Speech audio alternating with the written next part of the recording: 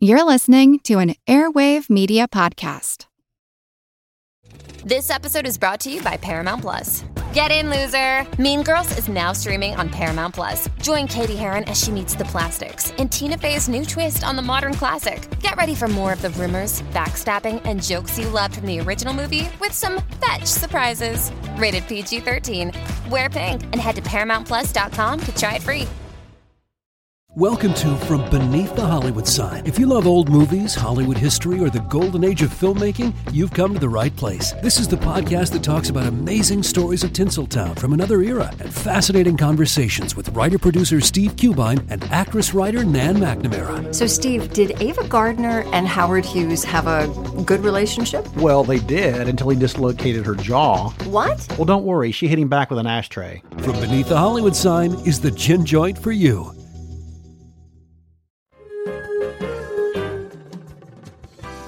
Welcome to our couch. Take a seat. It's time for therapy. Movie therapy.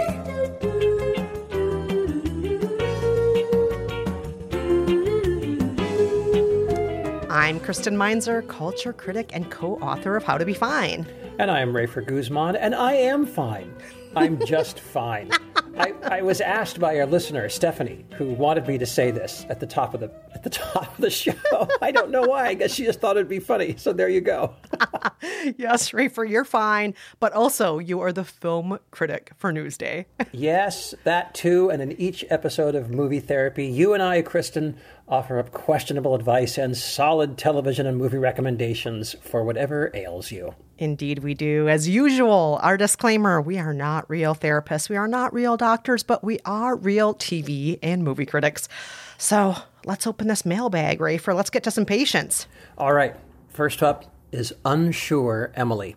Unsure Emily says, Dear Rafer and Kristen, I just moved cross-country where I basically don't know anyone. Before moving here, I started dating someone new. Due to some weird circumstances, it has essentially been long distance the entire time, although he will be moving to where I am in a couple months, independent of me. At first, I was so excited about this relationship because he is so kind, loving, and supportive. I care about him so much, but I'm just not sure if I'm feeling it anymore. This makes me incredibly sad, but I'm trying to be honest with both of us. So, what would you prescribe? Ooh. Emily, wow. Ouch. Quite a pickle there, but it sounds like you're doing the right thing. You're being honest with yourself about it. Yep. You're being honest with him about it. And he's a grown-up. You're a grown-up. He can do what he wants with that information as long as you're, being straightforward, being kind and clear with him. I think you're going to be totally fine. I think that's true. I think, one thing occurs to me. I just got to wonder if he moved there independent of you. Oh. I don't know. That just seems awfully coincidental. Ooh. And listen, and that is not to say anything about Unsure Emily, our listener. I mean, this is a grown adult who's making his own decisions, and I don't think you can be held responsible for that. People do what they do when they're grown men and women, and they have their eyes open. But I am hoping that our listener is being honest with this guy, just like you were saying, Kristen. Sounds like she's being honest with herself. I do hope she's being honest with the guy. Yeah. Wow. Well, I hope so, too. I mean, my mind just went to, maybe it's Washington, D.C., because you both work as lobbyists or you both work in government or whatnot. But wow, what if it just happens to be that you're both moving to Wichita? And why? No offense to Wichita, but you know what I'm saying. There just happened to be a great job there. I don't know. I guess the other thing I would say is, look, I don't know. These things happen, and things don't always work out, and it's not always. It doesn't always have to be someone's fault. I guess I would say that's what sort of occurs to me about it. Yeah, I love that, Rafer. It doesn't have to be anyone's fault. And it's totally fine that you were excited about him at one point. And maybe you were excited about him because he seemed like kind of a, safety net, a safe way to land. Could and be. now you're realizing you don't need that safety net anymore. Could be. Who knows what the reason is? But regardless, it's okay just as long as you're kind and clear. That's my take on it. Yes. You don't even have to necessarily give a reason. You can just say, I don't know why, but I just don't think this is a good idea anymore, or I don't feel this anymore, or whatever you want to say, as long as you're kind and clear. Oh boy, that's a whole different podcast. Breaking up with people who won't break up with you unless you give them the reason. That's a whole different. We could do a whole show, if not a whole season, on that. Gosh. Man. You know what, folks? You're not going to get the reason you want. You don't. No matter what the reason is, it's never going to be the reason you want. You don't have to give one either. Exactly. Oh, boy. Exactly. Oh gosh, how many late nights did I stay up listening to my girlfriends cry over, but what was the real reason? It's okay.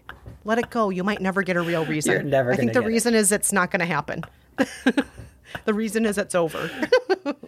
Okay, so on that note, slight digression there, but on that note, Kristen, what are you going to prescribe for Unsure Emily? All right, Unsure Emily, I am going to prescribe a frothy, easily digestible, feel-good macaroni and cheese kind of show. It ran from 2011 to 2018 on Fox. New Girl, starring Zooey Deschanel. Oh, yes. You would think, as a Zooey Deschanel fan, that I would have watched New Girl, but I never have. Yeah, I'm kind of surprised you didn't, because, I know she's totally up your alley, but... She sure is. But for anyone who doesn't know the premise of New Girl centers on Jess. She's a bubbly, quirky, some people say adorkable teacher in her 30s. She comes home to find her boyfriend Spencer in bed with another woman, leaves him immediately, peruses the ads on Craigslist, and finds a loft with 3 dudes the same age as her, and they are her new roommates. She's now in a new neighborhood, a new apartment. She's got new friends. She's starting a new life. It's a whole new fresh start. But a part of her still agonizes over that relationship. Why did it end that way? Oh my God, I'm so sad over this. But you know what? It had to end. And she has a new family now, she has a new life, and she has the opportunity to get up to lots of new ridiculous adventures. Here's a clip. I'm sorry. We're gonna have to ask you to give up the table. Can I please just stay just a little bit longer? We're here! Yep, we're here, Jess. We're here. Give the date. Date thing. You're all on a date? Yeah, we're her boyfriends. We are reverse Mormons. One man just isn't enough for her. Okay. Hey, Jess, that guy was a jerk. That guy's a clown. You guys missed your party to come here and see me? Yeah, we care about you. We like you. That's so nice. What is that? Don't start crying. Come on. It's cool. It's very, very Come on, cool. Jess. Come on. Stop it! It's okay. Hey, don't cry. For I've had the time of my life. What is he doing? And I've never felt this way before. Yes, it's true. Na na na na na. And it's something in my house. Well, I'm glad to hear that she's playing someone adorkable, as you say. Because wasn't there am I mixing that one up with the show that's the Bee in Apartment Something? Oh, I love that show. Yeah. You like that show too, but that's about someone who's kind of like a bad person and sort of an irritating person. Yeah, that's Kristen Ritter. Yeah, she's Oh, that's terrible. Kristen It's so Ritter. fun to Okay, watch. all right, good. Yeah. All right, okay, different show. Anyway, continue, Kristen.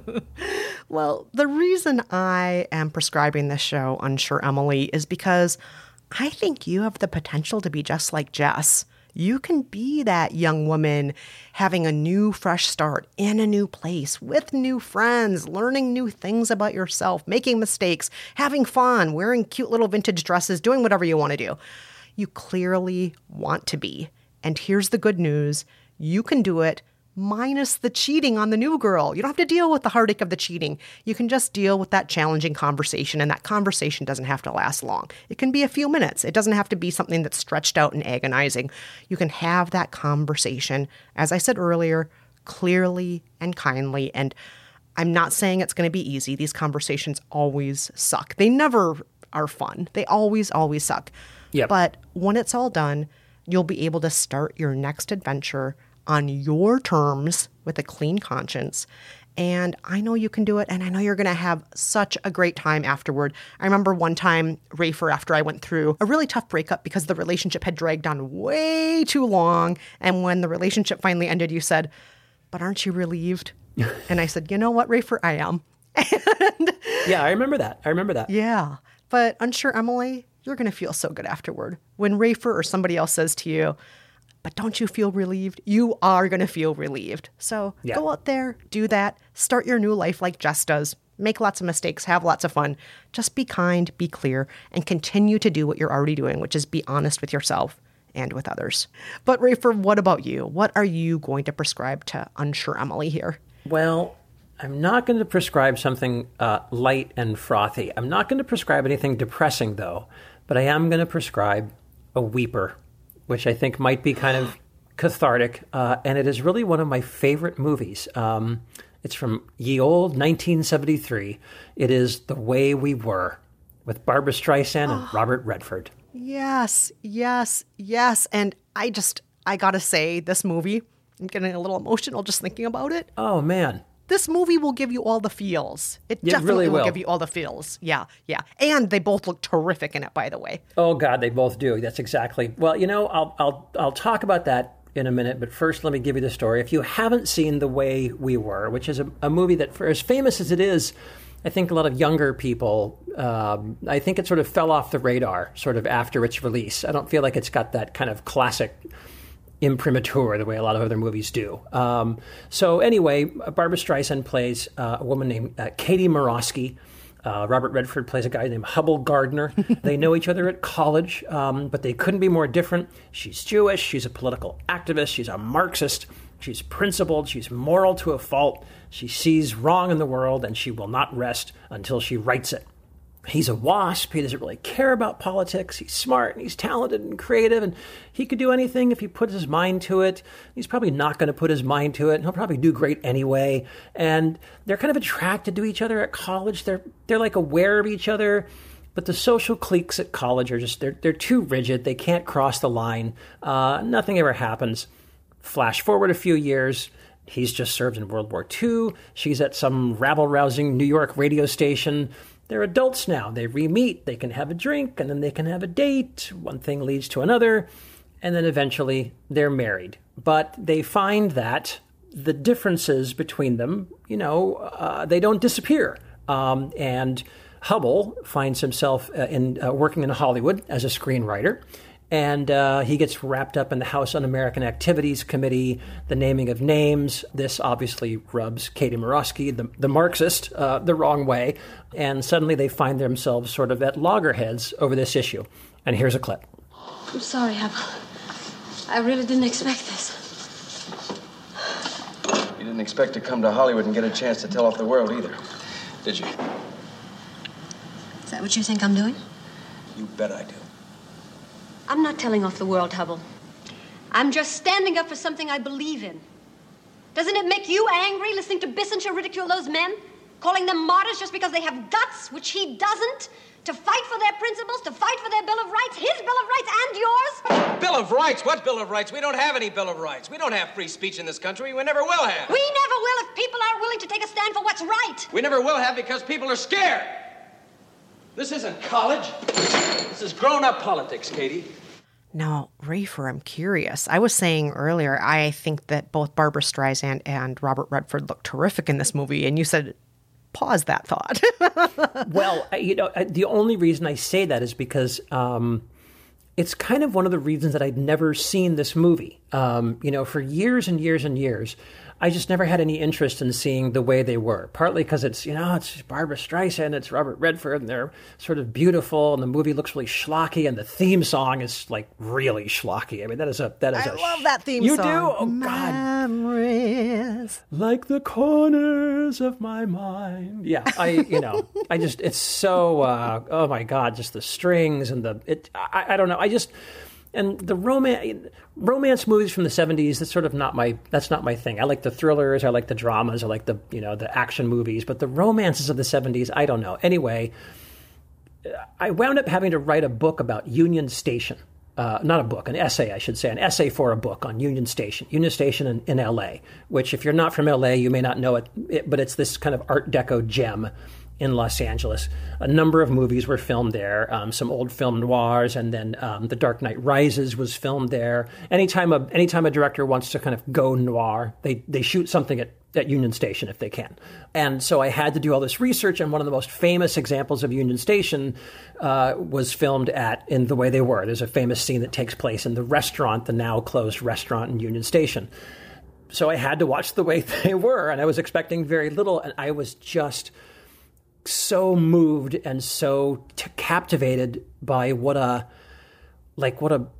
real grown-up movie it was. It was like a real relationship, watching everything unfold on screen. Everyone is so multidimensional.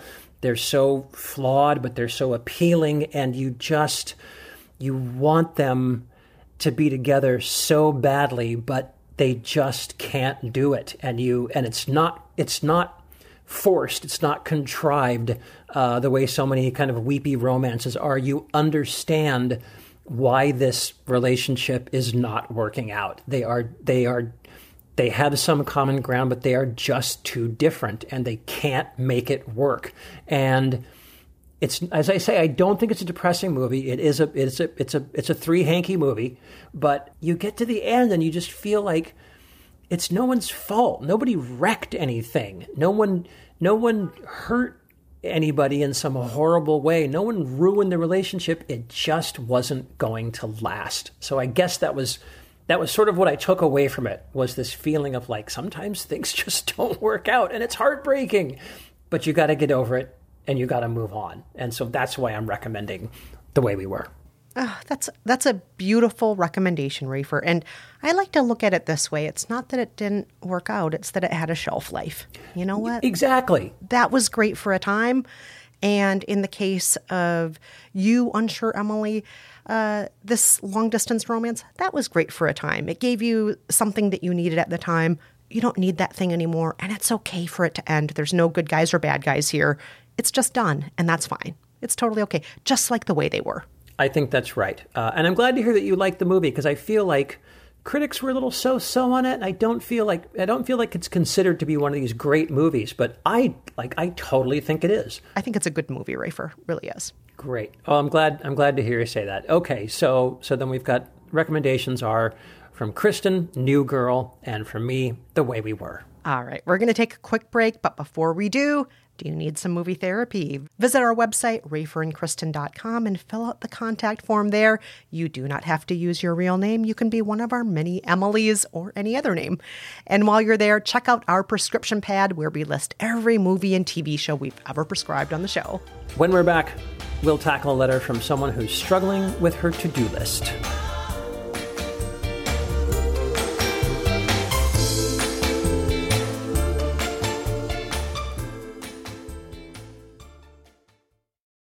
Welcome to the future in this year's wildest super fun show for adults. Hey gang, it's Josh Olson. And Joe Dante. And we want to tell you about our podcast. It's about movies. Josh, there are 1,000 podcasts about movies. Sure, but ours is different, Joe. That's true, actually. Our guests are writers, directors, musicians, comedians, actors. Hell, we even have other podcasters on. We play no favorites, and they don't talk so much about their own work, but about the movies that have influenced them and made them who they are. We call it The Movies That Made Me. We've talked with people like Guillermo del Toro, Little Stevie Van Zandt, Martin Short, Ethan Hawke, William Friedkin, Barbara Crampton, Jonathan Ross, Dennis Lehane, Mark Duplass, Adam McKay, Lorraine Newman, Jason Reitman, Alison Anders, Elijah Wood, Stephen Canals, Eli Roth, Joe Bob Briggs, Roger Corman, Bobcat Goldthwait, Ileana Douglas, Dana Gould, Martin Campbell, Shane Black, Albert Hughes, Emily Deschanel, Jello Biafra, Larry Fessenden, Nicole Housen, Shaka King, Lee Daniels, Rosalind Chow, Clancy Brown, Yardley Smith, Ike Barinholtz, Steve Arquette, Thomas Middleton, Gina Prince, Lightfoot, and Uwe Boll. It may not be highbrow, but it's lots of fun. Subscribe for free on Apple, Spotify, or wherever you get podcasts. In color to thrill you as never before.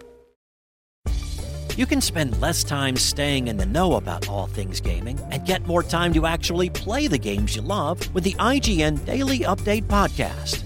All you need is a few minutes to hear the latest from IGN on the world of video games, movies, and television with news, previews, and reviews. You'll hear everything from Comic-Con coverage to the huge Diablo 4 launch. So listen and subscribe to the IGN Daily Update wherever you get your podcasts. That's the IGN Daily Update, wherever you get your podcasts. We're back with our second letter of the week. Kristen, what does patient number 2 have to say? All right. Well, patient number 2 is named Cheryl. Cheryl writes, Dear Rafer and Kristen, summer is drawing to a close for me. I'm a high school teacher and I start my year in a few days. Since we were basically stuck at home all summer, I had big plans. I was going to finish unpacking from our recent move, you know, those boxes that are filled with random stuff that doesn't really go anywhere. I was going to go on long walks with our 1-year-old Labrador. I was going to spend loads of quality time with my 3 kids. But sadly, none of those things happened. While I did relax a lot at home, which I sorely needed after the last school year, I can't help but feel disappointed that I barely did anything on my to-do list. Is there anything you can recommend for me that will help me either accept this reality about how my year is going to start, or to motivate me to be productive around the house in the evenings after a day of dealing with 13 to 14-year-olds? I will just say that if I knew how to be productive around the house in the evening after a day of dealing with 13 to 14-year-olds, I would bottle that and I would sell it. And I would make millions. I think it's called cocaine, Rafer. But we're not that kind of doctor. We're not that kind of therapist. Martinis help too. It's a really temporary solution, I find. I think those help you to not do your to-do list. Yeah, sure. Well, they help you not to care. You've got to listen. I think Cheryl, our listener here, is probably going through a lot of the same things that everyone is going through. Oh, yeah. Cheryl, this might make you feel better. I just had an entire summer where I was home completely alone. And I had an entire to-do list of things that I wanted to do because my family was off. They had decamped for the summer, but I had to stay here for a couple of reasons. One, I was moving to a new apartment. 2, I had to work. My wife, was able to work remotely. I'm not. So I was alone the entire summer. I moved our entire apartment, but all the stuff that I wanted to do for myself, all the creative projects I wanted to do, all the movies that I wanted to see, this, that, friends I wanted to see. I didn't get to do any of that stuff. Stuff just got in the way. I got too lazy. I got too tired. I got to the end of the day of, unpacking boxes, and then, I was going to go, check out this bar, and I got to call this friend, and I meant to write 3 pages of this project, and I meant to read this book, and I never did any of that stuff, and I was alone. I had no 13, 14-year-olds, calling for my attention. It was just me. So I can't blame anybody for that. So maybe that might make you feel a little better, Cheryl. Well, I have a different take on things, Rafer. Okay. I think that you and Cheryl did a lot. I mean, come on. Yes. You both moved. Moving is so much work. Yes. We can't underestimate how emotionally, physically, and logistically exhausting it is to move. Oh, my God. The fact that both you and Cheryl did that, I feel like... And it's ongoing. Yeah. And it's like, you can just say for the rest of the year, I'm taking it off. I'm not doing anything else on my to-do list this year because I moved apartments this summer. That's enough in my mind. And you know what else is enough? Giving yourself the mental space to just relax, to not look at that to-do list, to do things that are restorative to you, even if that thing is just having a martini at the end of the day, or laying on the couch, or recording a podcast with your friend Kristen Meinzer, whatever it is. It doesn't have to be all those items on the to-do list. It can just be something like that. That's fine. I totally agree. That's what my own therapist would call self-care. Yes. Right? You take care of yourself, you nourish yourself a little bit. I do think that stuff is extremely important. It's something I'm terrible at, and I've never done that my entire life. But lately, I've tried to get a little more into that. Yeah. I mean, it's important, and it should be at the top of everybody's to-do list. Take care of me. Yes. Don't you think? Yes. Yeah. So, Cheryl, Rafer, you're both doing fine. And on that note, that's why I am prescribing a little TV show called We Are Lady Parts. Do you know this, Rafer? No. No, I do not. You don't know it, really? No. I thought for sure you would love this show because you are so punk rock. You're so into really great music. And this is a TV show that's all about a punk band. So I thought you would like it. I've never heard of this. Oh, my God, Rafer. Okay, so I'm going to tell you and tell everybody else about it. We Are Lady Parts centers on a character named Amina Hussein. She's a geeky PhD student in East London who has a very long to-do list that includes completing her biochemistry research, maintaining her friendship with her religiously conservative best friend, finding a husband, that's very high on her list, serving as a volunteer with the children in her community. The list goes on and on and on. Wow. But all of that falls by the wayside when she joins an all-Muslim, all-female punk rock group called We Are Lady Parts. Here's a clip. Listen, I told you I'm not going to play in your group. We're not in a group. Fucking hell, we're in a band. Think The Clash meets Dickless with a lashing of dead Barbie. But a bit shit. Yet totally unique. We cordially invite you to be in our band. Why? You saw what happened. Puke aside, we think you're good. Ish. Plus, bodily fluids are less frowned upon in punk. Punk? No, sorry, I can't. We know what you want. What? Microbiology PhD student looking for male, medium to devout Muslim, enjoys mini-golf and stimulating conversation. Oh, you're reaching. Reaching for the D. No, I'm looking for a husband to settle. To settle. Onto some D. Juvenile. Yep. Listen, audition with us for Sound Smash, and Aisha will set you up with their brother. You know Ehsan. Son what? Wait, Ehsan is your brother? I'm aware of him, yes. Well, it's a pretty good title. I know! It's so good, isn't it? It's so good. Now, let me explain why I am prescribing We Are Lady Parts. As Amina gets more and more involved in her punk band, we see her falling asleep in the lab. We see her lying to her best friend about her whereabouts. We see her developing delusions about her love life. Over and over again, she vows, I'm going to quit the band. I'm going to get my life back on track. But here's the thing. Her life's not really off track. Being in the band is not a bad thing. It's filling her heart and her spirit. It's giving her a chance to be creative. It's helping her to develop new social skills. It's helping her to speak up for herself and face her fears. So, yeah, the band was never on her to-do list, but it might be exactly the thing she needs.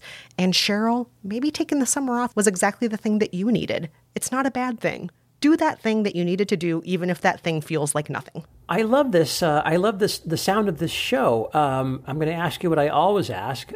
Is it kid-friendly? Oh, yeah. Oh, is it really? Oh, yeah. I think your kids would love it. Oh, that's great. You know, because my kid, I have successfully turned my 13-year-old into a rock fan. Oh, good. And so... Yeah. And he's going to love it. So this could be right up both our alleys. Well, it's only, I think, 6 episodes, and it's on Peacock. Channel 4 if you're in the UK, so it's a very low lift. Each episode's only like 25 minutes, so it's not a huge commitment. Okay. And it's just really fun, and that little punk rock girl inside of you, Rafer's going to just be shaking your fist at the sky and being like, yeah!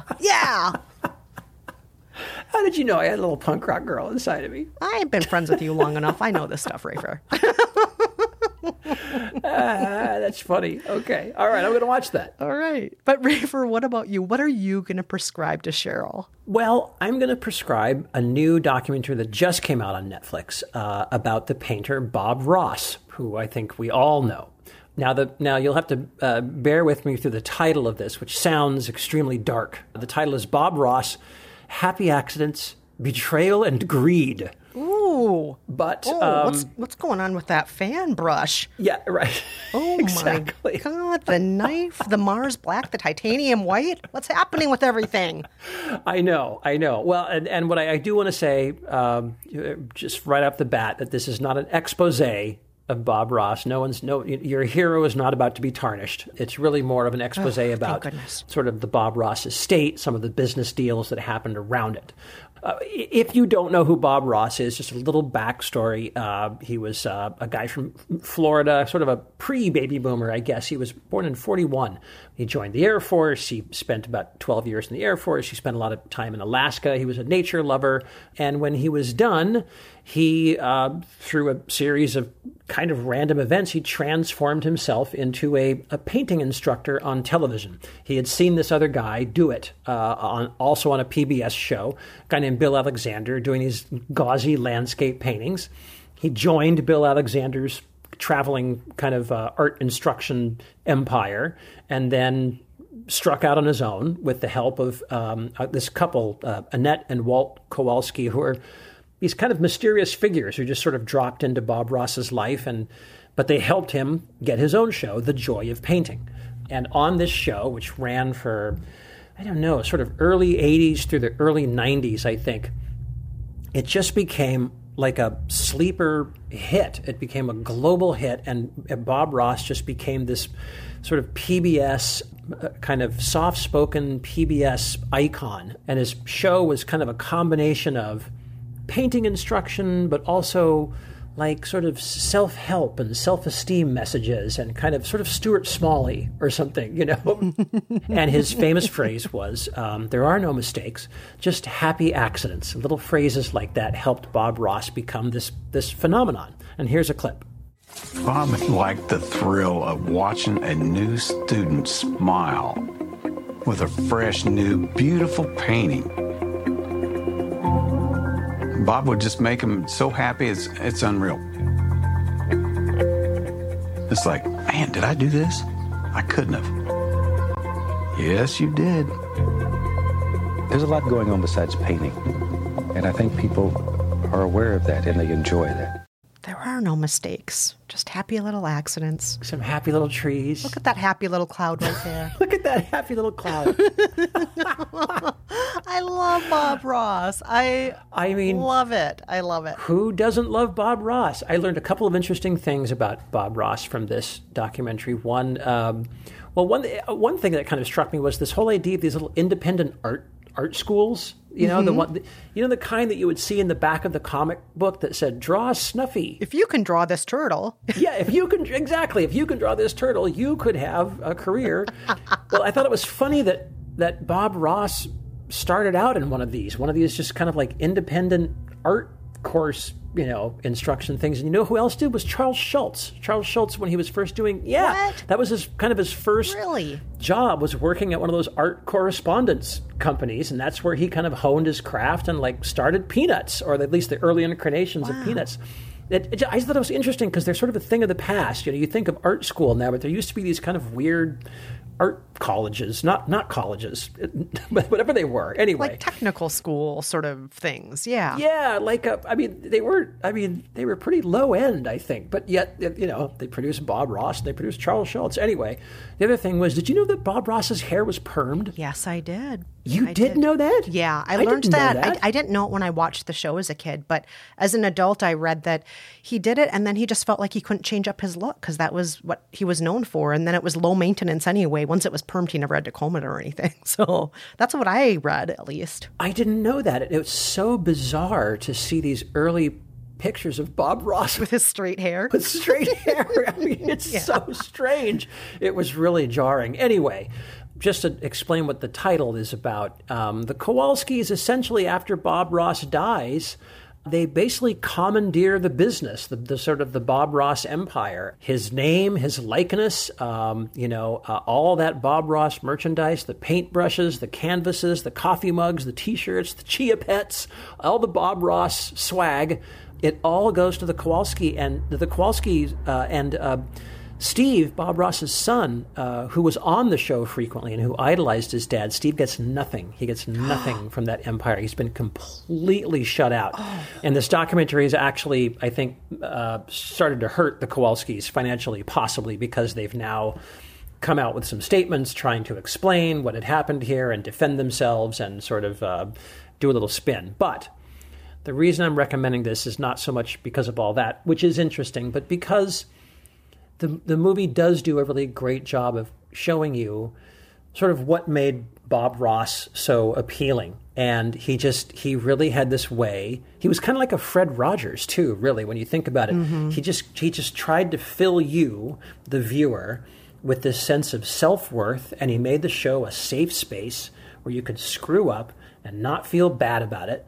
And the movie has all these interviews with people who tell these stories about being like depressed and ill and suicidal. And they turned the television on and they saw Bob Ross and he like literally saved their lives. And what I liked about it was Bob Ross just had this philosophy of, if you make a mistake, just work with it. Just turn it into something else. Keep going. Don't beat yourself up. And, just call it what it is. and keep on painting.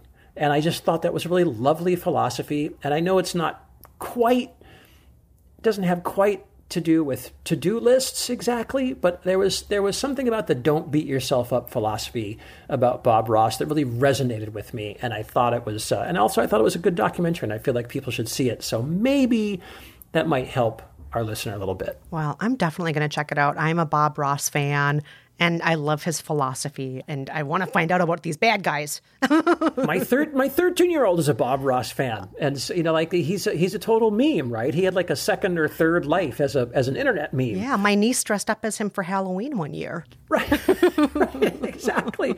Yeah. All right. So once again, those prescriptions are from Rafer, Bob Ross, Happy Accidents, Betrayal, and Greed, and from me, We Are Lady Parts. All right, we're going to take one more quick break. But before we do, thanks to everyone who has reviewed and rated us with 5 stars on Apple Podcasts. For example, Fanny Dashwood recently gave us 5 stars and wrote, I really love everything about this podcast, the theme song, the advice, and of course, the movie/TV recommendations. Oh, thank you so much, Fanny Dashwood. I think Fanny Dashwood, that's like a literary character or film character, right? But I'm pretty sure that's a Jane Austen character. Oh. When she wrote in, I kept thinking, well, now I have to write a novel and I've got to have a character named Fanny Dashwood in it because, and then I thought like, wait a minute. And I Googled it and I thought, oh, someone did it already. It is a character in a novel. I'm pretty sure it's Jane Austen. Just a note, Fanny means something else in my husband's culture, but this is a whole other story. We're not going to get into that. Yes, that's right. That's right. All right, stay with us when we're back. We have our What Should I Watch Next letter of the week.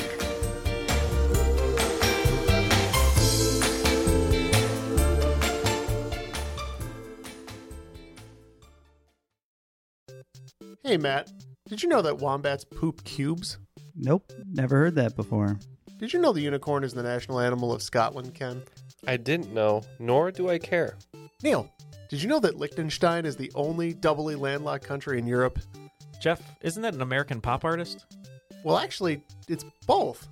If you want to learn things like that and more, join us each week on Triviality, a pub trivia-style game show podcast where a lack of seriousness meets a little bit of knowledge. Listen in each week to answer general knowledge trivia alongside exciting guests from around the world. And we're here too. Join us every Tuesday for new hour-long episodes of Triviality, plus tons of extra theme content on everything from The Office and Lord of the Rings to science and geography. And sometimes we even do sports. Find us on all your preferred podcast apps and take part in the fun of playing bar trivia without the need to wear pants. Real mature, Jeff. Forget it, Neil.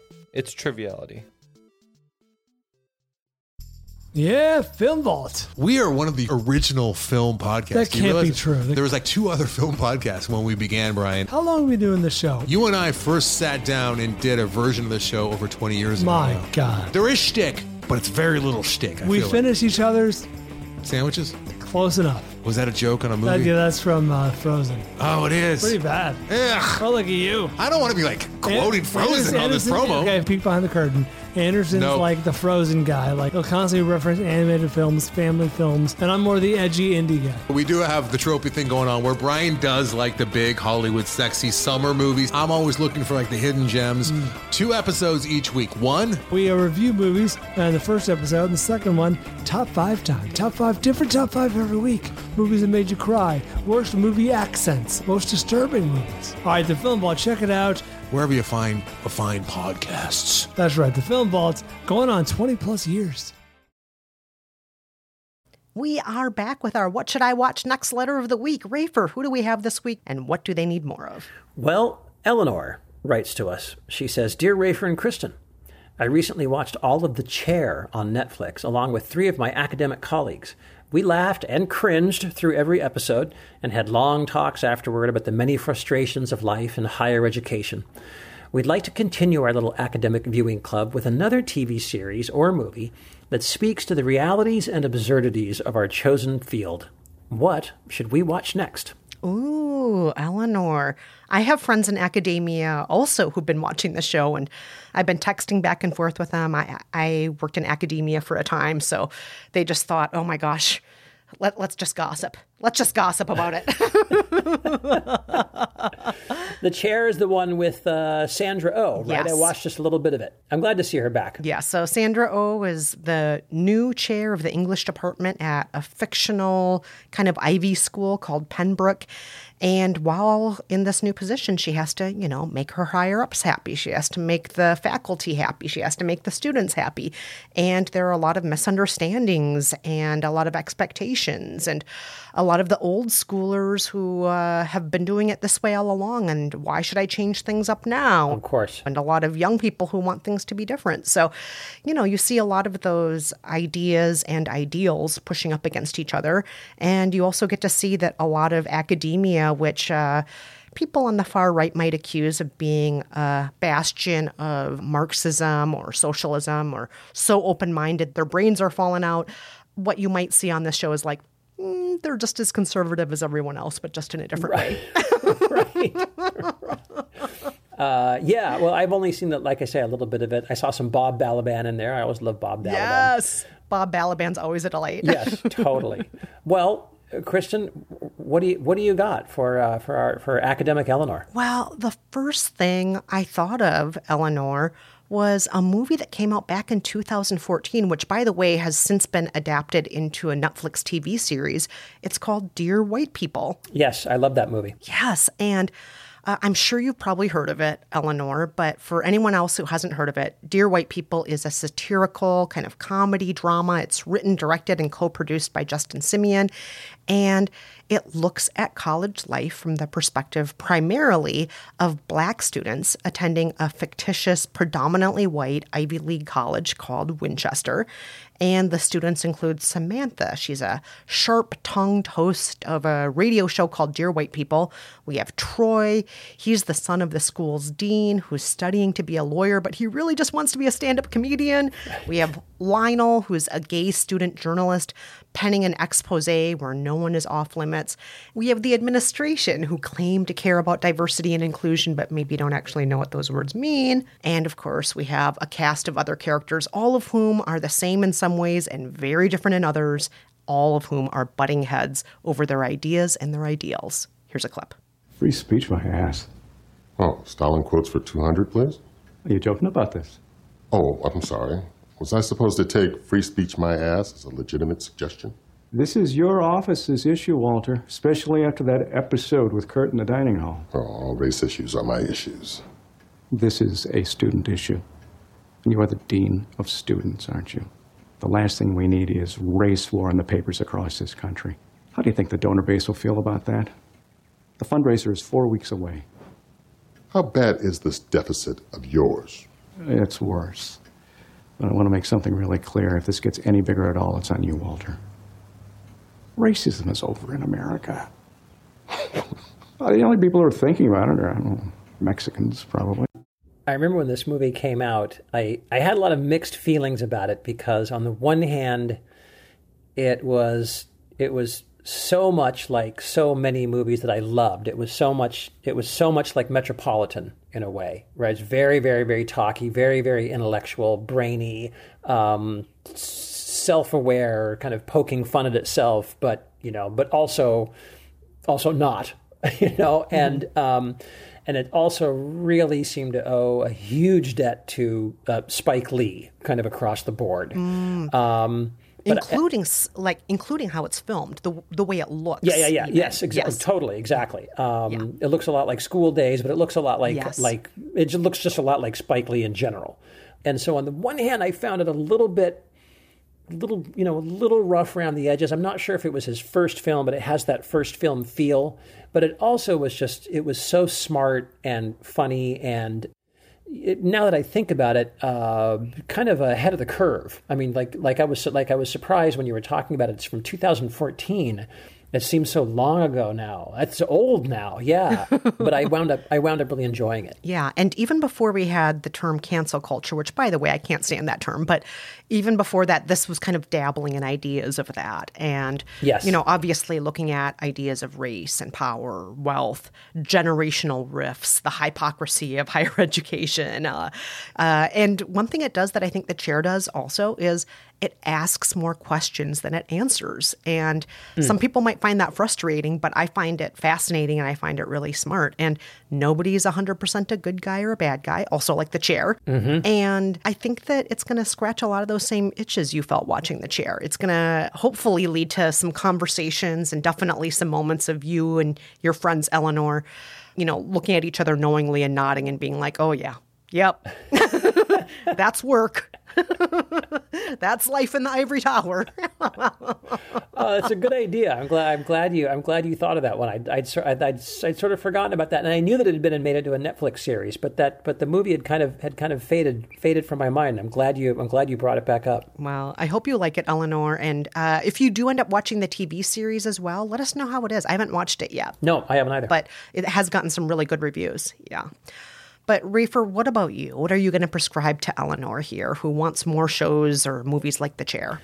Well, this movie's a little bit like my Bob Ross recommendation. I don't know if it's quite as on target as it ought to be, but I chose a movie from 2016, also a long time ago now, called Indignation, based on a Philip Roth novel. Do you know it? I feel like I heard of it, but I don't think I ever saw it. It's the novel itself was pretty obscure, not a novel that you ever really hear anyone talk about from Philip Roth. And the movie kind of came and went and wasn't a big hit, but I feel like the people who saw it were really sort of changed by it. I feel like the people that saw it, it really made a huge impact on them.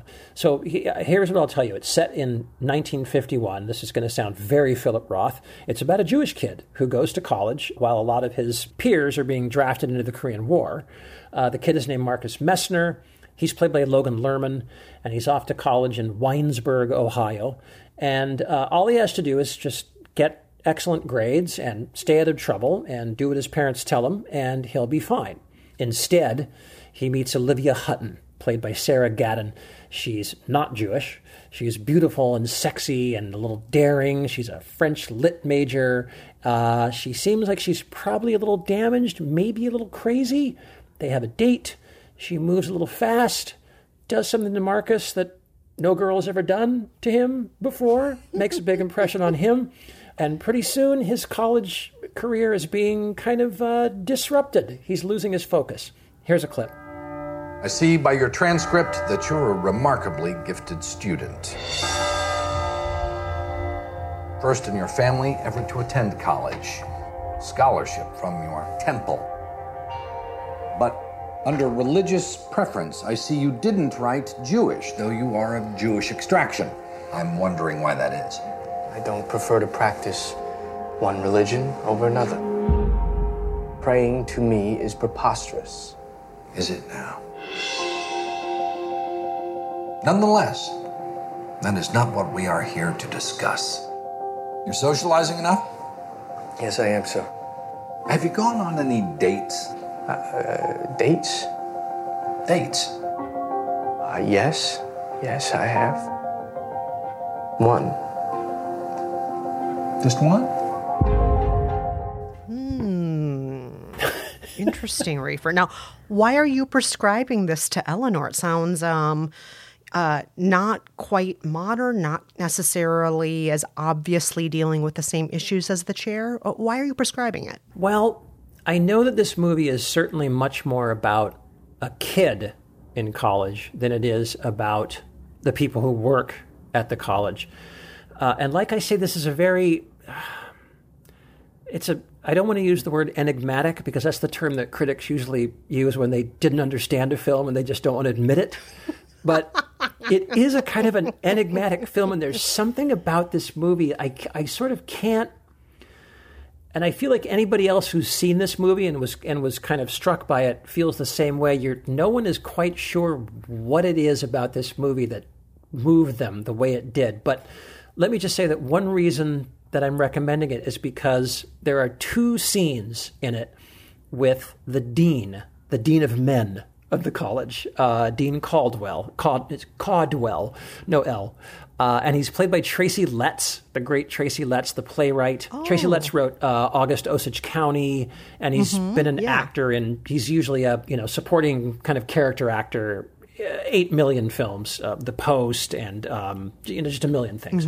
The Lovers, a movie that we've talked about on this podcast. And there's these two great scenes where Marcus goes to the dean, and in one of them, he's got this very simple request to change roommates. He's had a fight with one of his roommates over the girl, and people have been punched in noses, and he's very angry, and he wants to change roommates, and requests this of the dean. And the dean turns his request into a sort of an inquisition into Marcus's life. And Marcus is just trying to say, I'm just having a roommate problem. And the dean keeps saying, well, are you having a roommate problem? Is this the way that you always deal with your problems, by avoiding the conflict and asking someone else to solve it for you? And Marcus is saying, that's not how I deal with things in my life, but this problem is, and they go around and around and around, and they are both these scenes, and I won't spoil the second one, both these scenes are so maddening and infuriating, and because the dean just won't let it go, and Marcus won't let it go, and it just sort of, they escalate in this way that I've kind of, it like, even thinking about it, my heart rate is getting up.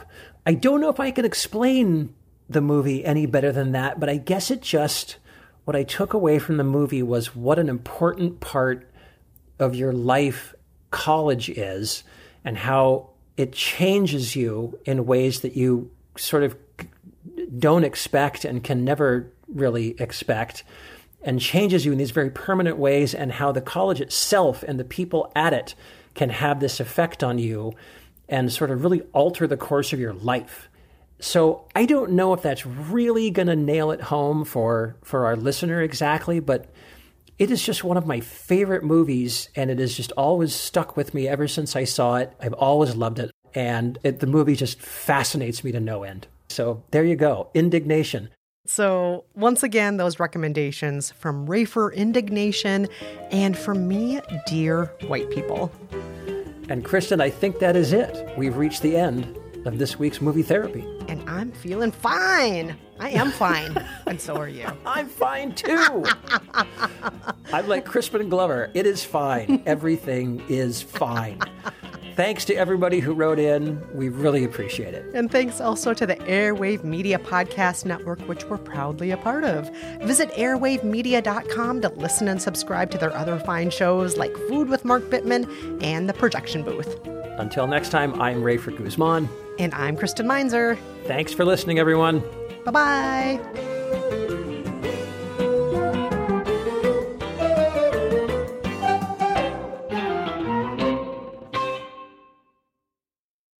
For over 100 years, the world has been captivated by Hollywood. The stuff that dreams are made of. Where stars are born. Rated Man! Top of the world! But just beneath the stardust lie a million more fascinating stories that, when sewn together, form an incredible history.